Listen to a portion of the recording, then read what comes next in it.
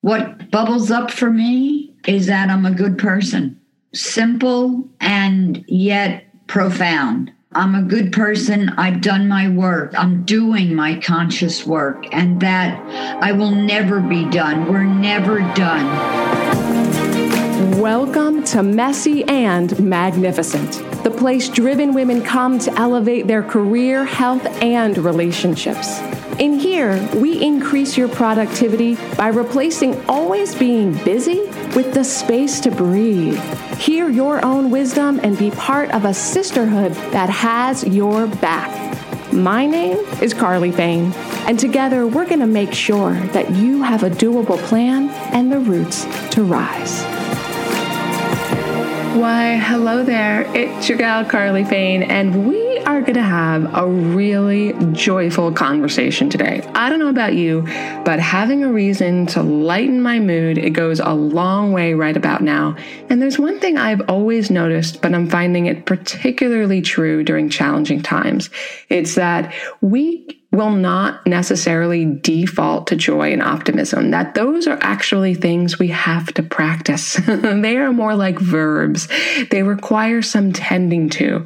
And so with that in mind, I reached out to one of my clients who is just pure beam of light. She is the fairy godmother we all wish we had, Lakshmi Volgar. Now, Lakshmi is a master yoga teacher and also a business owner for well over 40 years now. And she has dedicated her life to empowering other people. And with that in mind, step by step, her business has evolved to a chair yoga empire. So back in 1982, when nobody was doing chair yoga, she invented this modality that has now been taught to over 2,000 of her teachers around the world. And when I say around the world, I mean that very literally. So people are teaching chair yoga now in government facilities and medical institutions and even places like refugee camps and a lot of veteran centers because of Lakshmi's desire to help one particular client. And you're going to hear that story, how showing up fully for one person with all of her heart and resources opened up the door that would serve so many others. It is an unbelievable story. I can't wait for you to hear it. And here's one really cool thing I want to point out is that she didn't have a big business plan behind her. She hadn't worked everything out perfectly. She didn't wait until all the ducks came into a row. She just began. In fact, she began in her pajamas, and you'll hear more about that.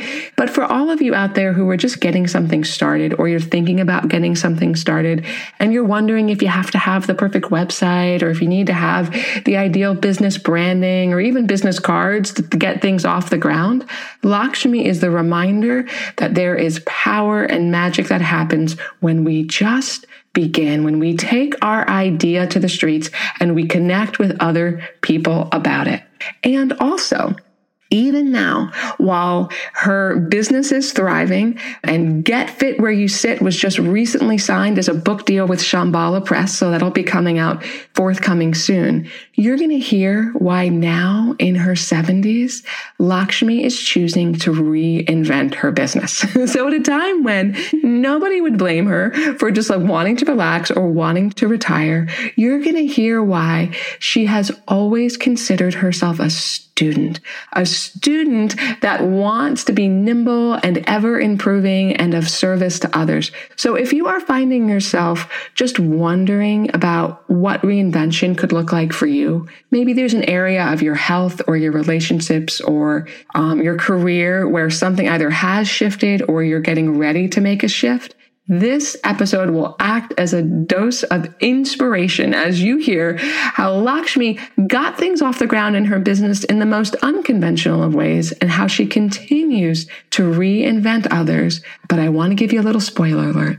It's through her own deep personal nourishment that every part of her business has come together. And I don't know about you, but that was not what I was taught in business school. So if you're ready to have a good time and hear how one woman has risen to the top and now is daring to start again, listen in, my friends.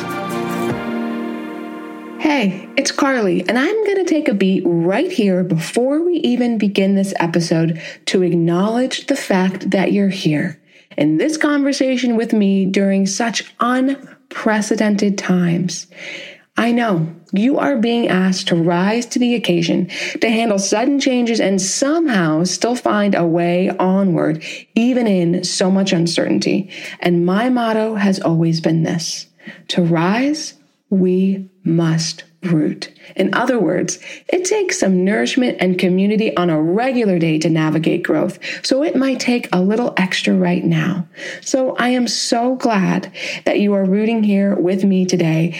And I also just want to point out that if doing some self-care or having a plan for your life and career was challenging enough before, my goodness, it might take some ninja level skills to get what you need right now. So reach out to me. Go to carlyfane.com, click the Start Here button, and apply for a one-time phone session. And if I know I can help you, I will. Or if there's some other free resource or another practitioner that I can refer you to right now, you better believe I'm going to point you in the right direction. We are in this together. I am holding you in my heart and my mind. Let me know what you need. I've got your back. So Lakshmi, thank you so much for joining us today. I am so excited to have you in this conversation. Well, I'm excited also, Carly. And between you and me, we've got some energy that's going to be soaring. This is true. People might not know this. In fact, how could they know this? But Lakshmi and I, we met in a dance class. We were both shaking it out in the middle of the dance class, and it was a yoga dance class at Kripalu, and I saw you across the room, and I said, I want to dance next to that woman. You're just such a beam of light in a sea of, sweaty, busy, moving people. I could see you right across the room, and we got to be dance partners, which was so great. Yeah. Oh, that was so much fun. And here we are today. So this is also a really interesting shared connection that, again, the audience might not know. I don't think I've talked about this much at all, but I was raised in a yoga ashram, right? So I was raised in the Kripalu community, which is an intentional community. And for those of you who don't know what an ashram is, it's a spiritual collective. It's a bunch of people who came together for the practice of yoga. All different religions, all different types of folks. And it was really kind of a unique place to be raised. And so from a young age, I had the opportunity to be around all of these thought leaders in the world of health and wellness. And Lakshmi is one of those leaders. So Lakshmi is incredibly humble. So I'm just going to put this out there for you. But as the founder of Lakshmi Bulgar Chair Yoga, more than 40 years ago, she has now trained over 2,000 teachers all over the world to be teaching chair yoga to an incredibly diverse population, because chair yoga is really for anybody. It really makes the practice of being in your body more accessible. But the beginning story of how it all began is so unique, Lakshmi. So here you are today, right, in 2020, and we can talk about all of your accolades and accomplishments because they're vast. But it started with a friend that needed some help and a house cat. So can you share the story of how this idea started to show up for you, that you could create something? Oh, my goodness. I'm just beaming. It's a wonderful story, and I love to tell it. And it kind of brings a joyful tear to my eyes. Mm-hmm. I had a cat named Rita Cat, and one of my very first students who I did yoga with way back in the late 60s, she was in my class and she had rheumatoid arthritis. And all of a sudden, one day she called me hysterical and she said, I cannot come to your class. I'm having a flare up. Your class has saved my life many times. I cannot zip my pants. I cannot turn the key in the ignition. I cannot open my kitchen cabinets. I cannot feed my dog. And my husband is helping me. And I cannot come to yoga. And I do not know how I'm going to carry on without your divine classes. So I said, I will think about it tonight. And I said, once I get the answer, I'll be knocking on your door the next morning. And I knew she and her husband got up early. So I had a feeling I was going to be up all night with this one. So I sat down on my settee, and in front of me was a coffee table, and on each side was side tables, and behind me was a coffee table, and in front of me were all windows. And I lived in the desert, in Palm Desert at that time. So I had this beautiful, exquisite view of the mountains, and it was about 4 or 5 o'clock. So the sun is thinking about setting soon. And I sat down with a bag of rice cakes and a big glass of water. And I didn't know I was going to be sitting as long as I was sitting. I would have had a 3-course meal if I would have known. So all of a sudden, I'm sitting on the couch, and the cat jumps up on the coffee table in front of me, and she got my attention. So I planted my feet down, the 3 points in each foot, and I planted my buttocks down, and I lifted up my front spine and dropped down my shoulders and aligned myself. And I just sat there looking at Ritter Cat and this beautiful vista. Unbeknownst to me at the time, I was in Sitting Mountain, the Tadasana pose, but sitting. But I didn't know. I didn't get it yet. I didn't realize that I was downloading information. So all of a sudden I'm sitting there, and she stretches a little bit farther away from me, and she's doing downward dog again, doing her yoga. And I folded forward from my hips, and I extended my legs out from under the table, and I started petting her again, unbeknownst to me. But the light was on, and nobody was home yet. So I'm folding forward from my hips with a lengthened spine, doing all my stand-up yoga, but on the settee, the love seat, and I'm petting her. And all of a sudden, she moved to the left, and I sat back up, and I pressed my hands into the sides of the couch. Again, now I'm in a yoga pose. I did Tadasana. I did forward fold. Now I'm doing the staff pose, and the lights still are not on.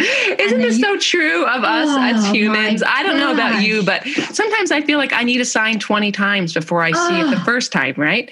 So I just relate to your story. And for anybody who's listening, it's like sometimes we all need some real like clear reminders, right? Some real clear signs.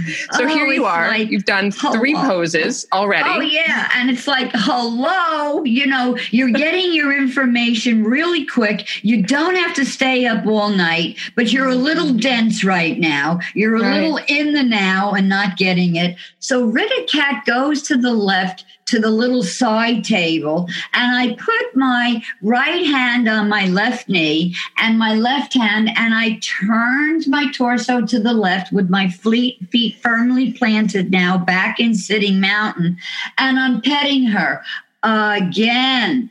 The lights are on. No one's home. I'm doing a spinal twist. I mean, how cool is that? So she goes behind me. I sit myself back up in the staff pose, and I go, OMG, I can't believe it. I've just done 4 sitting poses on the couch, and I'm just beaming. My heart is just beaming. My shoulders are down and back. My head is lifted. My arms are long. My legs are planting. She comes to the front. I do the staff pose. I do the forward fold. I come back to Sitting Mountain, but sitting up on the couch, not down, loading my spine. So I'm getting all this data. So I grabbed my pencil, I grabbed my paper that were next to me, and I start drawing all these chairs with stick figures on them, doing these poses, Carly.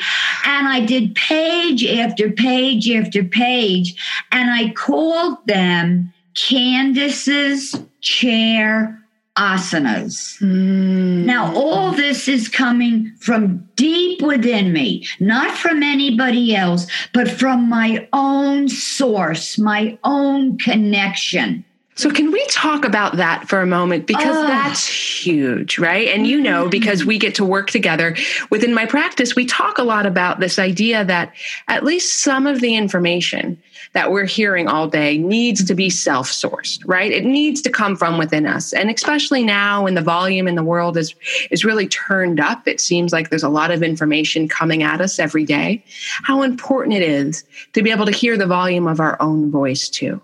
So I'm just curious, what was your relationship to your own voice before this? Like, how were you able to hear so clearly what needed to come through? What do you attribute that to? I contributed to my decades prior to that, sitting at the feet of many different gurus, not just one, but many. And having Yogi Amrit Desai say to me, Lakshmi, you're getting all your wisdom and knowledge from within. No one outside of you is teaching you.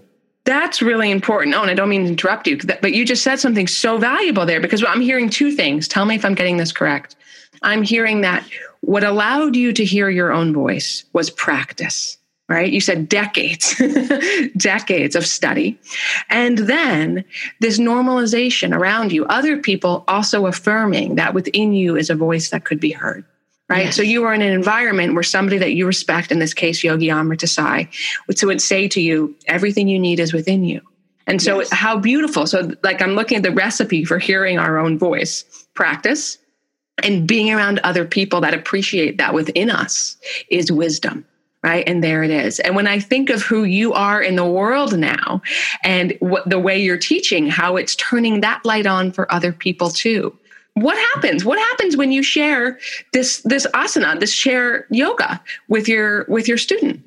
Well, I had all these incredible pages, and I'm going to jump forward just a minute. I had seen her a couple years ago, and she had found those original pages. And I have them in my presence now. How cool is that? I would love to see those one day, like where it all started, the pencil sketches. What happens when you show up at her house? Well, I ring her doorbell at 6:00 in the morning, and I said, you have got to do these, Candace. You have got to do these now. And I was like wound up tighter than a drum. I hadn't slept. I just had rice cakes and water. I was still in my pajamas, went to her house in my little Volkswagen, and I'm just so excited. No, I didn't have a Volkswagen. I had a Mazda Miata at that time. Ooh, fun car. I zoomed to her house, and I said, you've got to do these no matter what. And guess what, Candace? You do them on a chair. You don't have to get down on the floor, and you don't have to get up off the floor. And we both started to cry. And I gave her these poses, and her dog was there, and her husband was there, and we all were filled with this immense sense of joy and gratitude for my connection to my higher self. I didn't give it away to anybody else. No one did this. I was given this direction. And then you shared it, right? So you let it come through you. Yes. And what I also want to point out is one thing that's not being said is you let it come through you, and you didn't doubt it, and you didn't play it down. And it sounds like you were so swept up in the momentum, it worked to your favor. I mean, there you are in your pajamas, in your Miata, just zipping down, the desert, coming to her front door. It's bright and early. And so I appreciate that. So here's a woman, I'm hearing a woman, Lakshmi, that has practiced listening to her own voice, that has put herself in the company of other people who would support her listening to her own voice, who then, when she hears what sounds true, dares to share it with others. And I don't know of a better definition than a leader than that. Right? A leader isn't doing what everybody else is doing. They're hearing what's true for them, and then they're sharing it with other people. And so this, is the forming of an entirely new way of teaching in the world, just for our understanding. What year was this? What year is this when you first give the asanas to Candace? It was 1982, and I started doing yoga in 1969. Okay. So we're talking about 82 is roughly 40 years ago. Yeah. And you had been doing yoga for much longer than that. So I'm curious for a moment, when did this go from an idea that works for Candace to, oh, maybe this could be helpful for other people too, right? Because there's a middle to this story. Here you are hatching this approach to healing our bodies and living in a healthy way. And now it's 2020 and you've got all these trained teachers. Something happened in the middle there, right? So at what point did you have the idea that, ooh, maybe other people could benefit from this? Well, Carly, she came to my class with a folding chair. And again, the lights were on, but they were still a little dim. Because what she did was she put her chair on the mat and she empowered herself through my teaching. As I'm teaching the mat class, she started to adapt the poses to the chair. So she didn't have to schlep up and down onto the mat. So everybody else was in the room on the mat and she was on her chair. And all of a sudden, again, I said, OMG, chair yoga. I'm going to change my practice and I'm going to change my teaching because there's many, many more people that I can touch through the gift of yoga on a chair. So here's what I'm noticing. When you were in your power, when you were doing what was true for you, that there's a ripple out effect, right? You didn't tell her to bring a chair. She was empowered to show up with the chair. And I think of, the teachers you had that empowered you. And so I see this rippling out effect that when one of us, when we pause and allow ourselves to cultivate, an ability to have a conversation with ourself, right? That there's that ability to pay it forward. Right? So it's not just self-satisfying. It's not just for our own well-being, which it also is, but it's also this ripple out effect for other people. So I'm curious, does this start to unfold organically where the classes just start to grow and you're having more and more chair students versus traditional mat students? Or were you more strategic about it? Like, how did it start to unfold? Did you have a big business plan or were you just kind of winging it and seeing what worked for a while? I was winging it at first because where I lived was seasonal. So you really had to work your butt off when it was season, because when it wasn't season, everybody left the desert except the residents. Right. So there was no teaching. So I needed to continue to teach. I wanted to. I chose to teach on the mat along with implementing it on the chair. And I'll tell you something cool that I did. I worked at Bighorn Country Club, one of the most exclusive country clubs in the world. And I taught many years there. And I didn't want to teach the men and women on the mat anymore. I was really grooving on the chair for myself because I saw such a change in my body-mind experience. So I asked the activity director, because I knew these women were not going to do chair yoga, because it's right. Like, what is that? So I had her get all those big fit balls in all different colors. And we lined them up on shelves on the wall. And the men and women came into my class and I said, this season is going to be something different. We're going to do our mat yoga on the fit ball. So I put all the yoga asanas that you do on the mat on the fit ball. Was anybody else doing that? Had you seen that done anywhere? No, ma'am. There wasn't anybody doing chair yoga for a long time. Right. So here's what I'm appreciating is you met your people where they are. Like you found a way. You knew this population doesn't want to see themselves as chair yoga people for whatever reason, right? So here's a creative way of getting the exact same results. You didn't force your method on anybody. You modified it so that you could get similar results for a different audience. Yes. And they ended up with very egotistical, the best bodies you have ever seen. Because as you know, when you sit on those football, you have to engage those core muscles. Right, right. And all the little muscles behind the big muscles are going like, yikes, I got to stay on this ball. I can't fall off. Then nobody wants to fall off the ball. Right, right. I love that, like as an added byproduct, right? So you're in there for the mind-body connection, and they're getting this extra fitness bonus on top of it, which is wonderful. So I'm curious, as you started to grow this, what were some of the challenges that came up back in 1982? Oof. In the years after that, what are some of the challenges you remember coming up as you were growing this? I was so innocent back then, and I just stepped out of myself, and I just went to senior centers and libraries and assisted living, and I always dressed professionally. I had a short set with a vest, and I was always professional, and I said, you've got to try this. The residents that are here have got to try this. Let me give you a free experience. Let me give you a complimentary experience. So you took it to the streets. You just start knocking on doors. Here you are showing up in your nice professional suit saying, this is why you need this. So nobody else was advocating for you. You didn't have a sales team yet. You didn't have a marketing plan. You were just knocking on doors. Knocking on doors. And how would people receive you? What kind of responses were you getting? Let's give it a try. Wow. So people were open.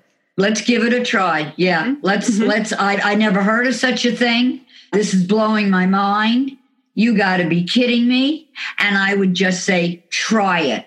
Get all the aides in, get the nurses in, get the doctors in, get the anesthesiologist in. I'm going to give you a complimentary class. And it just blew their mind. And from that point, I was set to go. So I just appreciate, my Jewish grandmother would have said your chutzpah, right? Yes. Like your chutzpah, your gumption to just get out there and do the thing. And I think we live, as we're increasingly online for some necessary reasons, that we don't always get that human connection. And I talk a lot with my clients who are just beginning a practice and need to make some money about how, having an online business is great, but it takes significant energy. Everybody's guard is up online because we're all getting sales things at us flown left and right. And that one way to stand out is to be the one that dares to just show up and make a human connection, whether you pick up the phone or you do what you just did. And there you are, rolling into the senior center or the hospital with your plan and showing up for it. So I applaud that courage and that ability. And I think that, use the word being naive. I was naive. So you just did it. Yeah. And I was on one of our other podcasts. We were talking about, somebody else mentioned the same thing. They said, when I was starting my business, I didn't know any better. I didn't know what was going to be hard and what wasn't. So I just started to do it. And I think of like the first card in a tarot deck is the Fool, right? Because that's the beginning. We need a sense of naivety that'll get us to start doing the thing, because we don't know what's going to be hard until we do it. So this is amazing. So here's what I want to point out. So Lakshmi has, you've gone on to teach at all of these, some of the biggest centers in the world. Your program is run in government facilities. It's run in big medical institutions.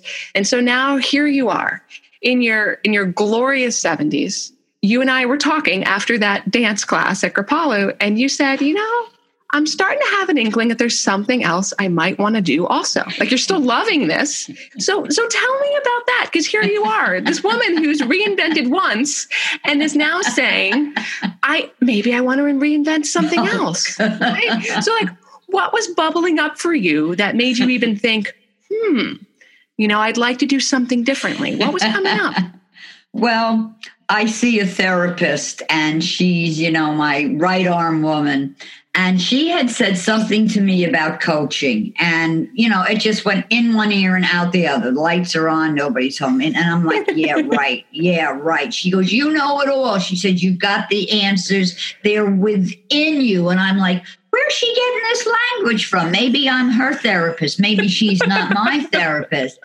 So then I meet you at Kripalu, and I'm telling you about myself, and you're saying, you need to be a coach. And I'm like, what, are you kidding me? So now I heard it 2 times.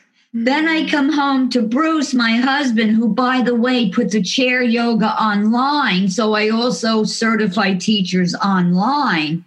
He said, you need to share your 50 some odd years wisdom and knowledge. And again, I said, what, are you kidding me?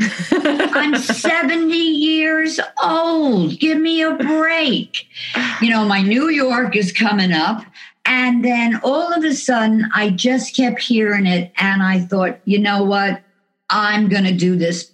But I chose to use the word mentoring. That's soft on my shoulders and on my heart. Yeah. So that's what feels true for you. So because you just mentioned something that a lot of my clients who begin to listen to their inner voice say in different ways, which is that there's synchronicity. They start to spot the same message again and again. And maybe the message was always there and we just weren't seeing it when our mind was really busy. But here you are, where somebody mentions this, your therapist mentions it, then I meet you and I say, oh gosh, you've got the energy of a coach. Your husband mentions it. So you're getting this message, right, from multiple places.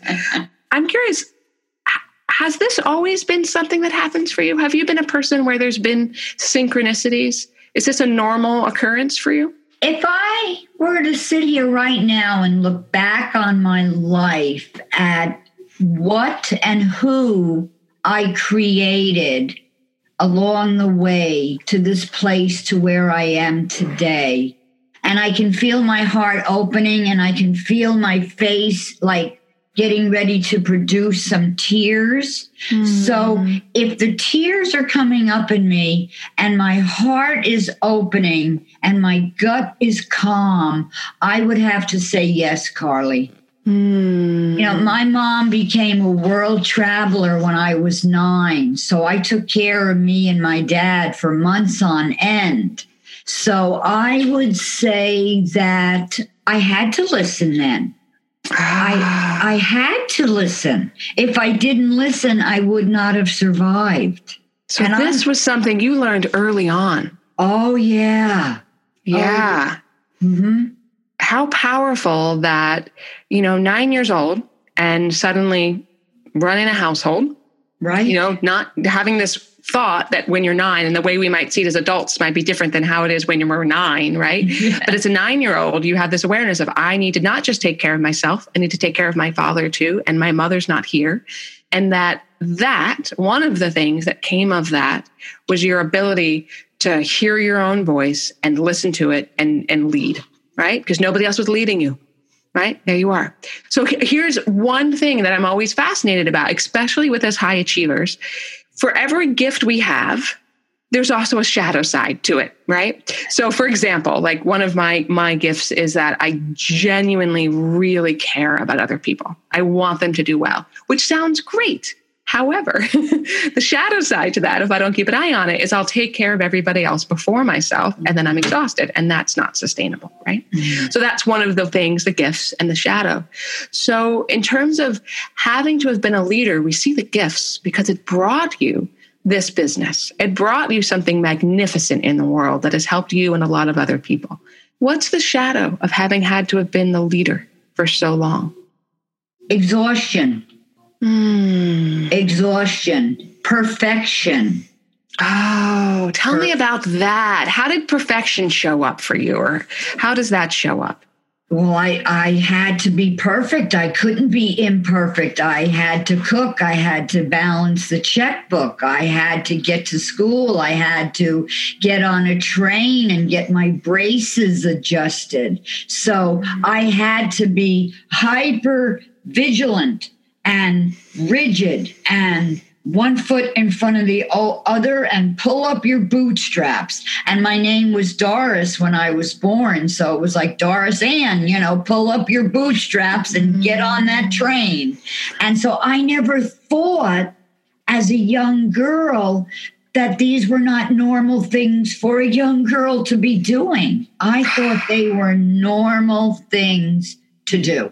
Okay, this is huge. So there's no way that Lakshmi could know this because of how we're recording these episodes. But Lakshmi, just earlier today, I recorded an episode that will have come out right before this one with Dr. Valerie Rain, where she's talking about the patriarchy stress disorder. And we're talking about how normalized it is for women, and really anybody in our culture in the patriarchy, but specifically for women, to feel like we have to be hyper vigilant and we have to always be on. And we don't even realize that that's abnormal because it's the way we have always been.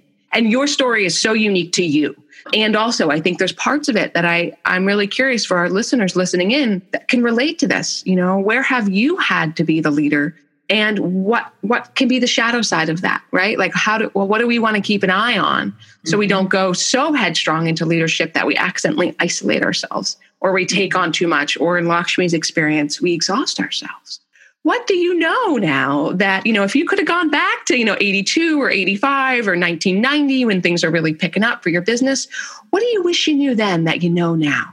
What have you learned along the way that would have been really helpful to know 30 years ago or more?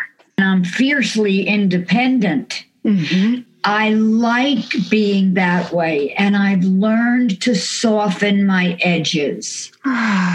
And I've especially learned how to take care and rest through your Reclaiming Time studio and working with the other 10, 11 women that we're all learning to rest. So here I am in my 7th decade, and I used to always rest, but I never was comfortable resting. Oh, so there it is. Like even when you did get a moment to rest, you couldn't enjoy it, which is so relatable, right? Like even if there you finally did get the rare moment to rest, or you carve out the time, you're sitting on the sofa and you can't do it. No sitting on sofas for me. Right, no. Right.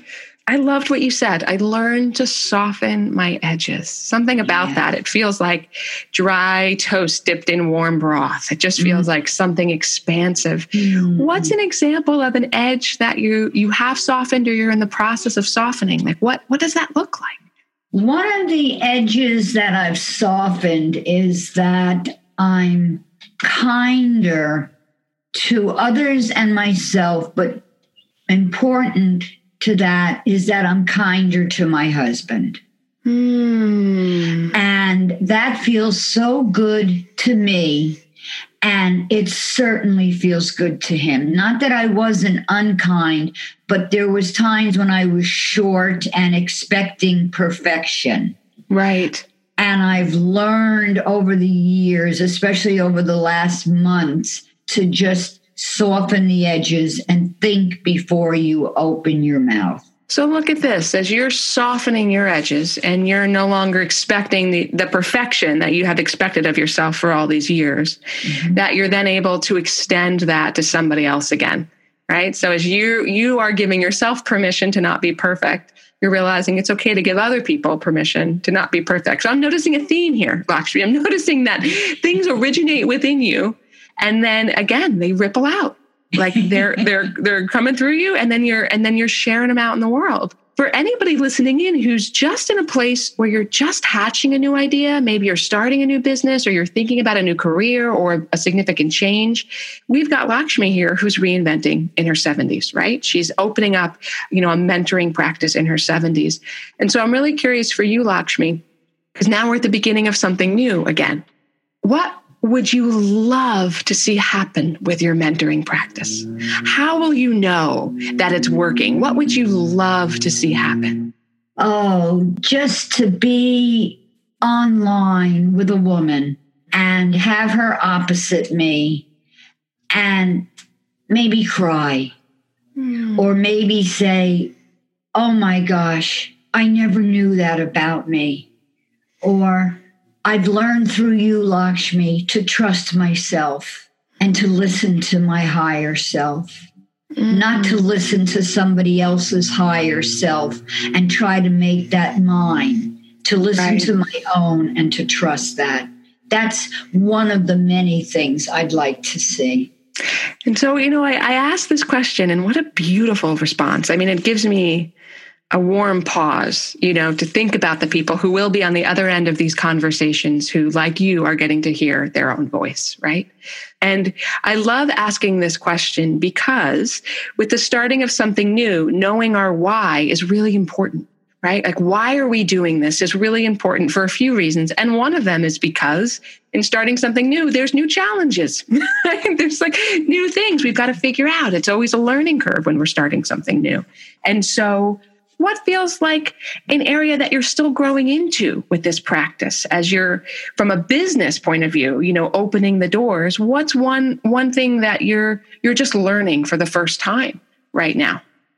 Well, it sounds big or small. I'm learning how to do it. I'm, again, learning to trust, and Karen, my therapist, and Bruce just say to me, Lakshmi, just do it. You've got 50 some odd years experience. You mentor all your online students. You mentor all your live students. You've got 2,000 people that you've mentored. And I'm like, really?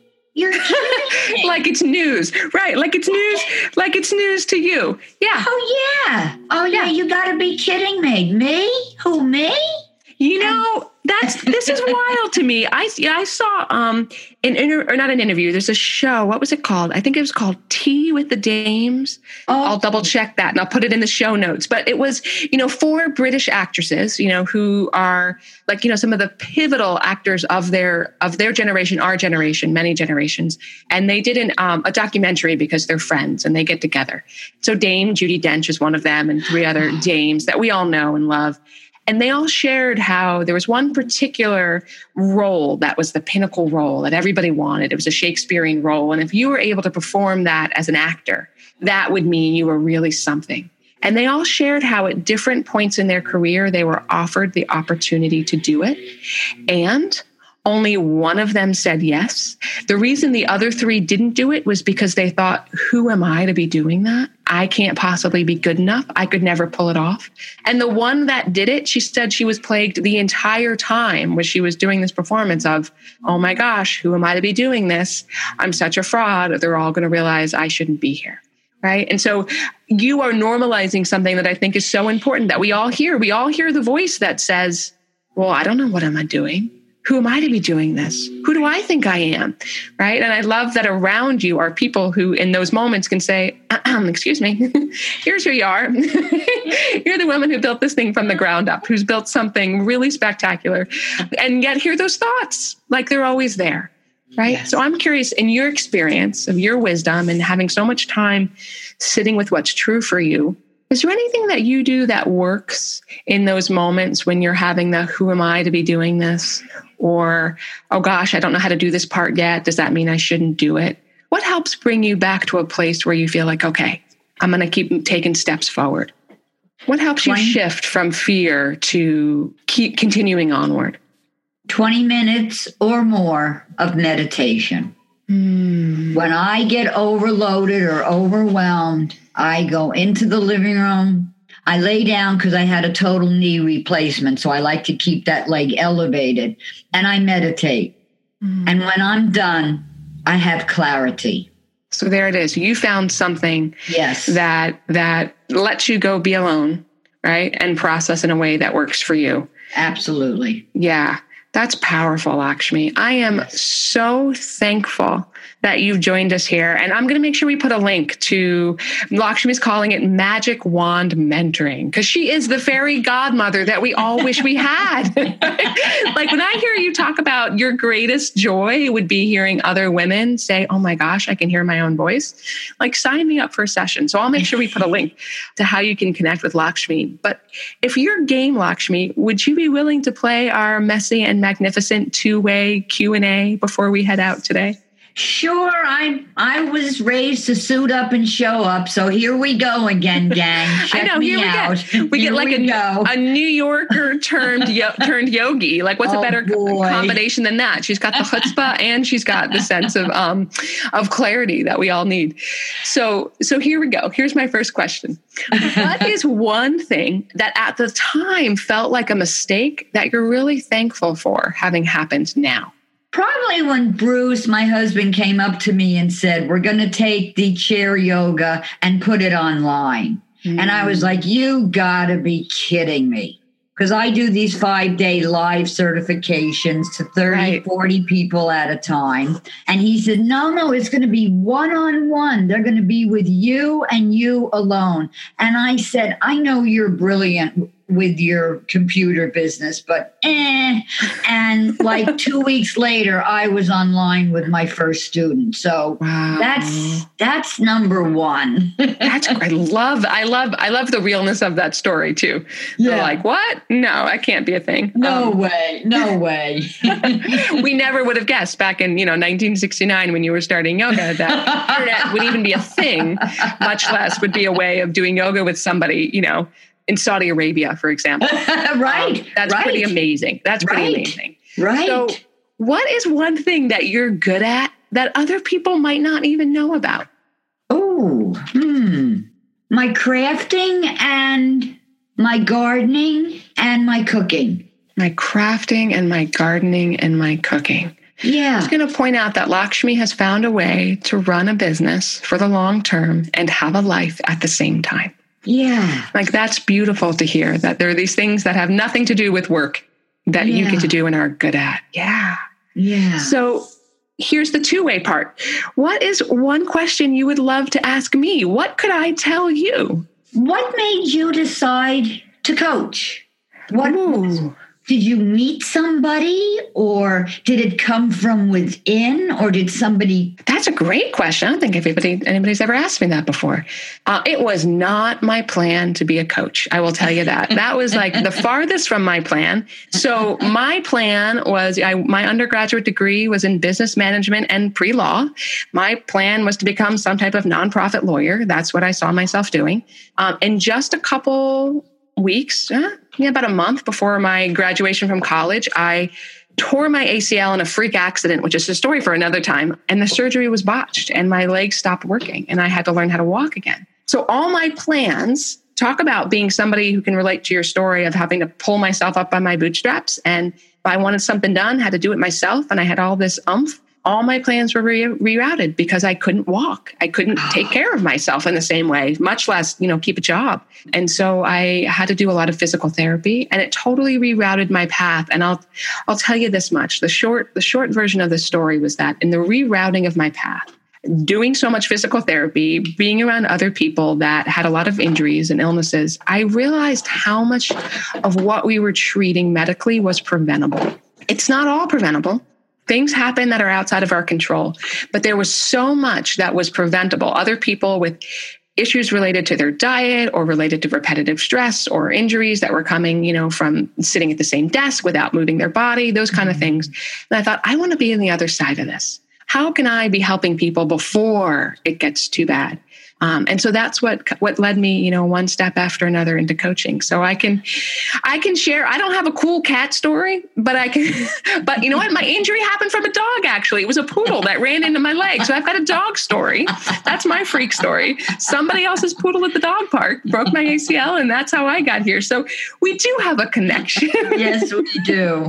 And I was dense. I didn't see it. I fought it. I wanted to still be a lawyer. That's all I wanted to do. And I am so thankful now that I was rerouted. I am rerouted. Okay, good. So I've got two more quick questions for you, Lakshmi. Okay. I'm curious, where do you go for a dose of inspiration or courage in the moments where you need it? What do you listen to, or who are you around?